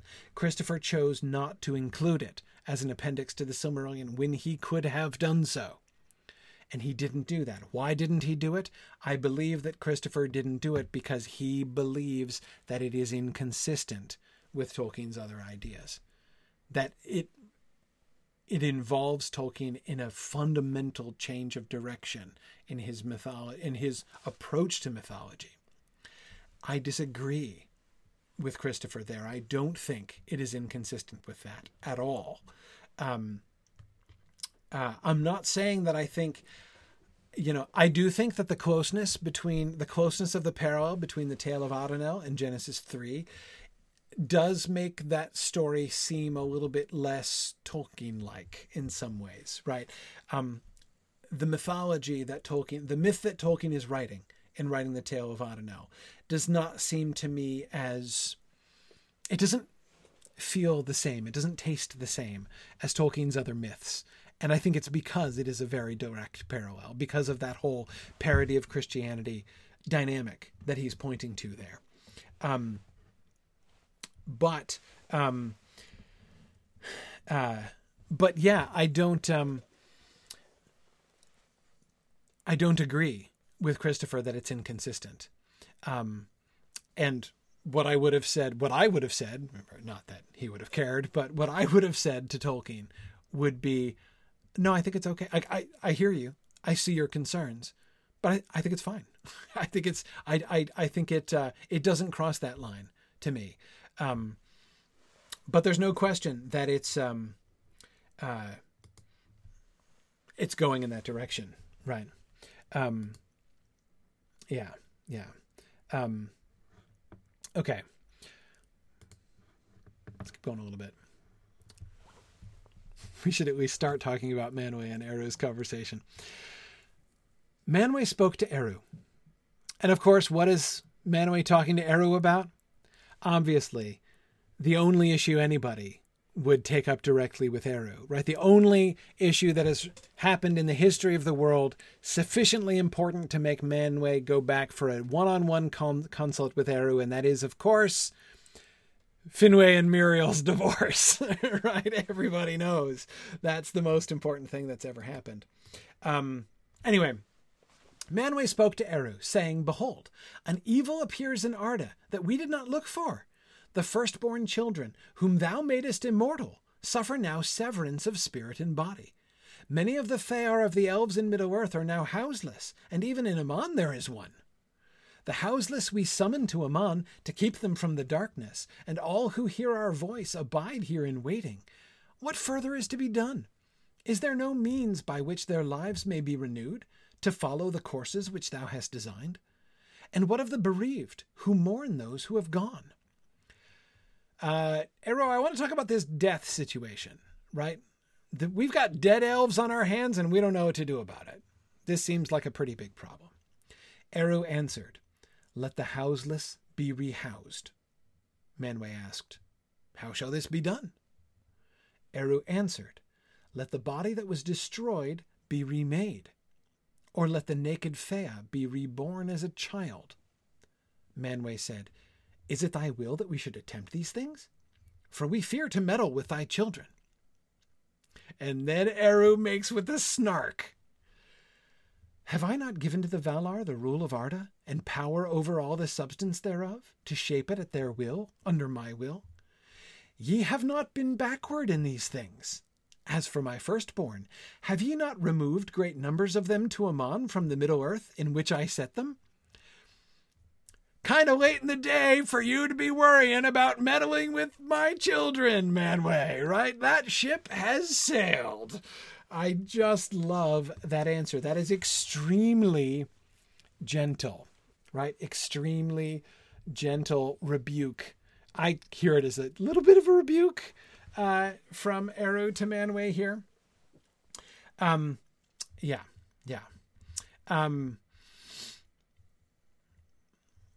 Now, the big issue that Christopher is focusing on here and giving us this text is the question of the rebirth of the elves. That is the mechanism of the rehousing of elvish Fear. It, of course, goes back to the very beginning, the original, and we've talked about this before, but brief recap: from the very beginning, elves were reborn. They were reincarnated in the bodies of children born to their descendants, right? So from the beginning, we had the whole slightly comical elvish situation of they give birth to a child and find that it's grandpa, right? That's how it always was from the beginning. Tolkien seemed to pull back from that a little bit, but he re-upped on that during the laws and customs among the Eldar time, right? We saw that earlier in this work, that he was working out in great detail how that could be, right? How an elf could have and retain memories of its childhood before it recovered memories of its previous life, and how that all can work. Right. Josiah says, in response to my saying that ship has sailed, he said the island has sailed technically. Yeah, true enough. Anyway, but now Tolkien seems to be having philosophical doubts about this again. And as Christopher has pointed out, the problem lies primarily with the way in which the second parents are getting a little gypped, right? How shall this be done? So Eru still says there are two possibilities, right? Let the body that was destroyed be remade. Let the naked Feia be reborn as a child. Now, keep in mind, he has said recently, in the post-Lord of the Rings period, he has re-emphasized it is only through birth that rebirth is possible. For an elf to come back to its form means to be reborn. They can only do that through the womb. Why? Because the womb is the only Eru through the process of conception can join a Feia and a Hroa, right? The womb is the Feia and Hroa connecting machine. Like that's how it works. That's where it happens. That's the only way that it happens. So therefore, all elves who are going to get bodies again have to do it the old-fashioned biological way. That again, so Tolkien had re-emphasized that recently. Now we see him beginning to pull back from it. That it's possible for the body that was destroyed to be remade. Let's reassemble the original kit. But it's still possible to let the naked Feia be reborn as a child. Right? Manwë answered, "This we have done for fear of Melkor." That is, bringing them over to Aman, right? We thought it was a good idea, actually. And with good intent, though not without misgiving. But to use our power upon the flesh that thou hast designed, to house the spirits of thy children, this seems a matter beyond our authority, even were it not beyond our skill. Eru said, I give you authority. The skill ye have already, if ye will take heed. Look, and ye shall find that each spirit of my children retaineth in itself the full imprint and memory of its former house, and in its nakedness it is open to you, so that ye may clearly perceive all that is in it. After this imprint ye may make for it again such a house in all particulars as it had ere evil befell it. Thus ye may send it back to the lands of the living. Then Manwë asked further, O Iluvatar, hast thou not spoken also of rebirth? Is that too within our power and authority? Eru answered, It shall be within your authority, but it is not in your power. Those whom ye judge fit to be reborn, if they desire it and understand clearly what they incur, Ye shall surrender to me, and I will consider them. Okay. Now, Manwë's objection, concerned, right, is very understandable, right? Yes, they have dominion over the world, but the children of Iluvatar are called the children of Iluvatar for a reason, right? And so, since Iluvatar gives them their bodies in the first place, right? Their bodies are designed by Iluvatar, and he directly intervened in the making of the children, and the Valar, didn't have a part in that. So for him to say, like, well, you pretty much see how it's done, right? Now you try. Like, for them to construct bodies for the children of Iluvatar would seem to be, well, then they're not going to be the children of Iluvatar anymore. They're going to be the children of the Valar, right? Manwë is kind of like, didn't you have a talk with Aule about this? Right? That hasn't happened yet. But again, right, we can see there's this issue. But anyway, notice the really clever solution to this problem. The clever solution is, no, don't worry. You're not just making up a new body for them based on your own model.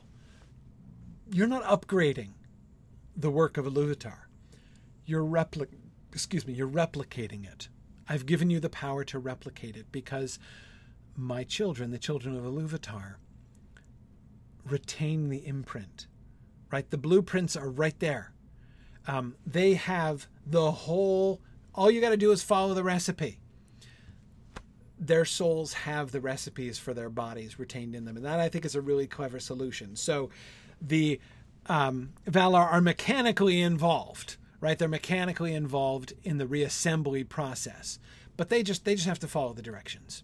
It's still Iluvatar's directions. And so, in fact, what it begins to look like is a recapitulation of the music, right? Where Iluvatar declares the themes and they perform the themes, right? I love that recapitulation element of this thing, right? Or they can just refer the problem directly to God, right? We'll turf this Fea directly to Eru. We give it our permission, but, it's up to you. Have him reborn if you want to have him reborn. A hastily written manuscript on small slips of paper entitled Reincarnation of Elves seems to show my father's reflections on the subject between the abandonment of the converse of Manwë and Eru and the commentary on the Athrobeth. Remember, his argument is that the commentary on the Athrobeth is written after this stuff. So there's a delay between the writing of the Athrobeth and the writing of the commentary.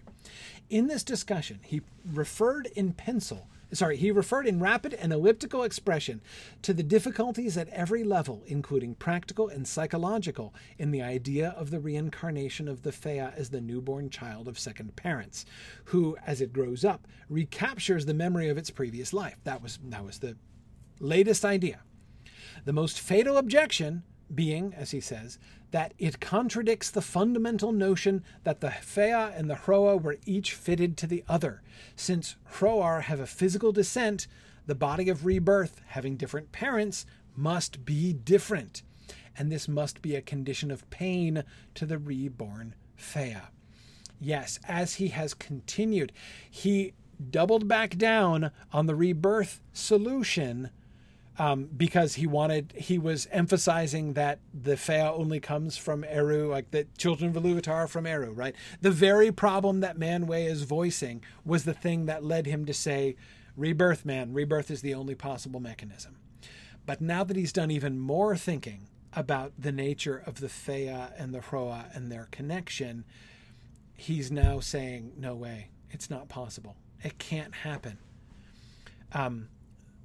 It violates the direct relationship between the Fea and the Hroa.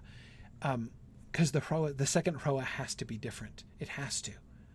The reborn Hroa is descended from different parents. It's going to be different.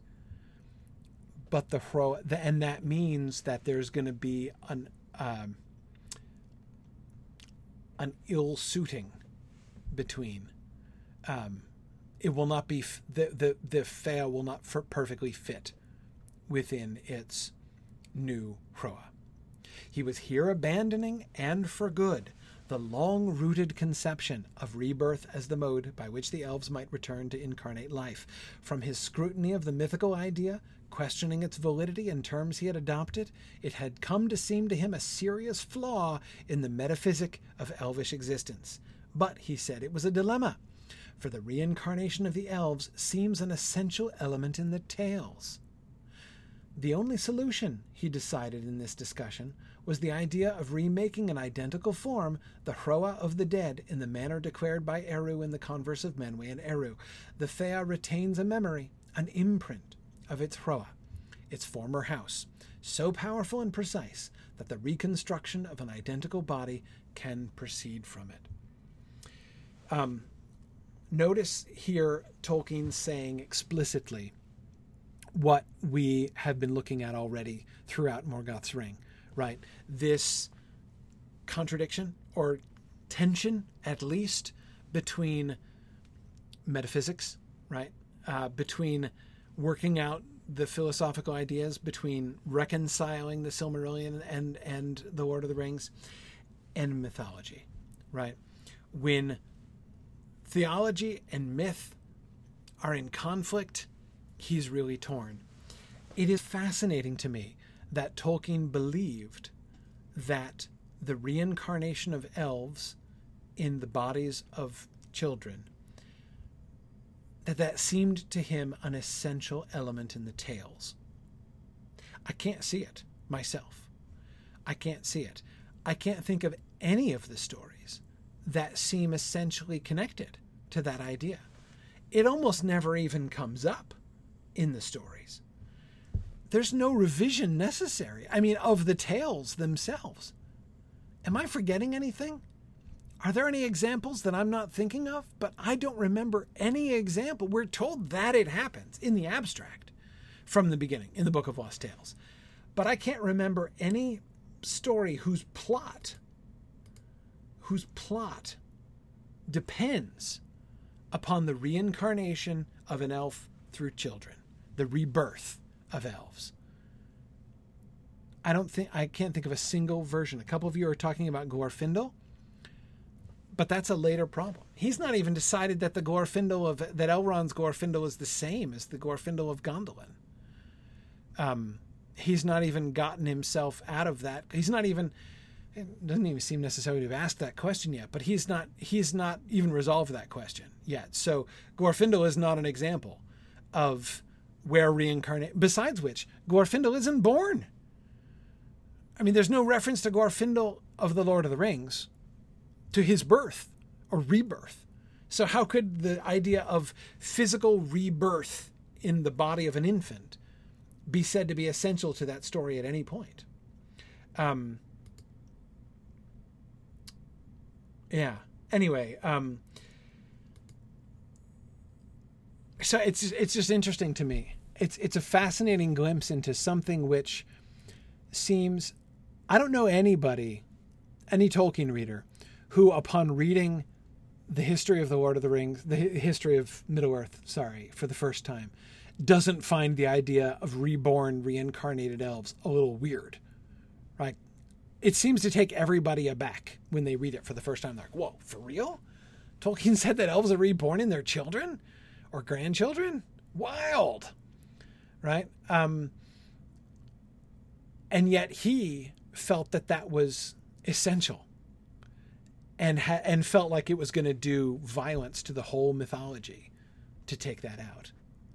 And that's interesting. That's interesting to me. There are lessons to be learned from that, I think.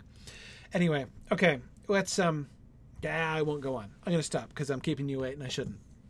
I'll say goodnight there. We just have one or two things to finish up and then we are totally getting to Myths Transformed next time and looking at the problems that Tolkien lets himself in for because he won't break that last umbilical cord between his secondary world and the primary world. Anyway, more next time. Thanks, everybody. Good night. Talk to you guys next week. Bye now.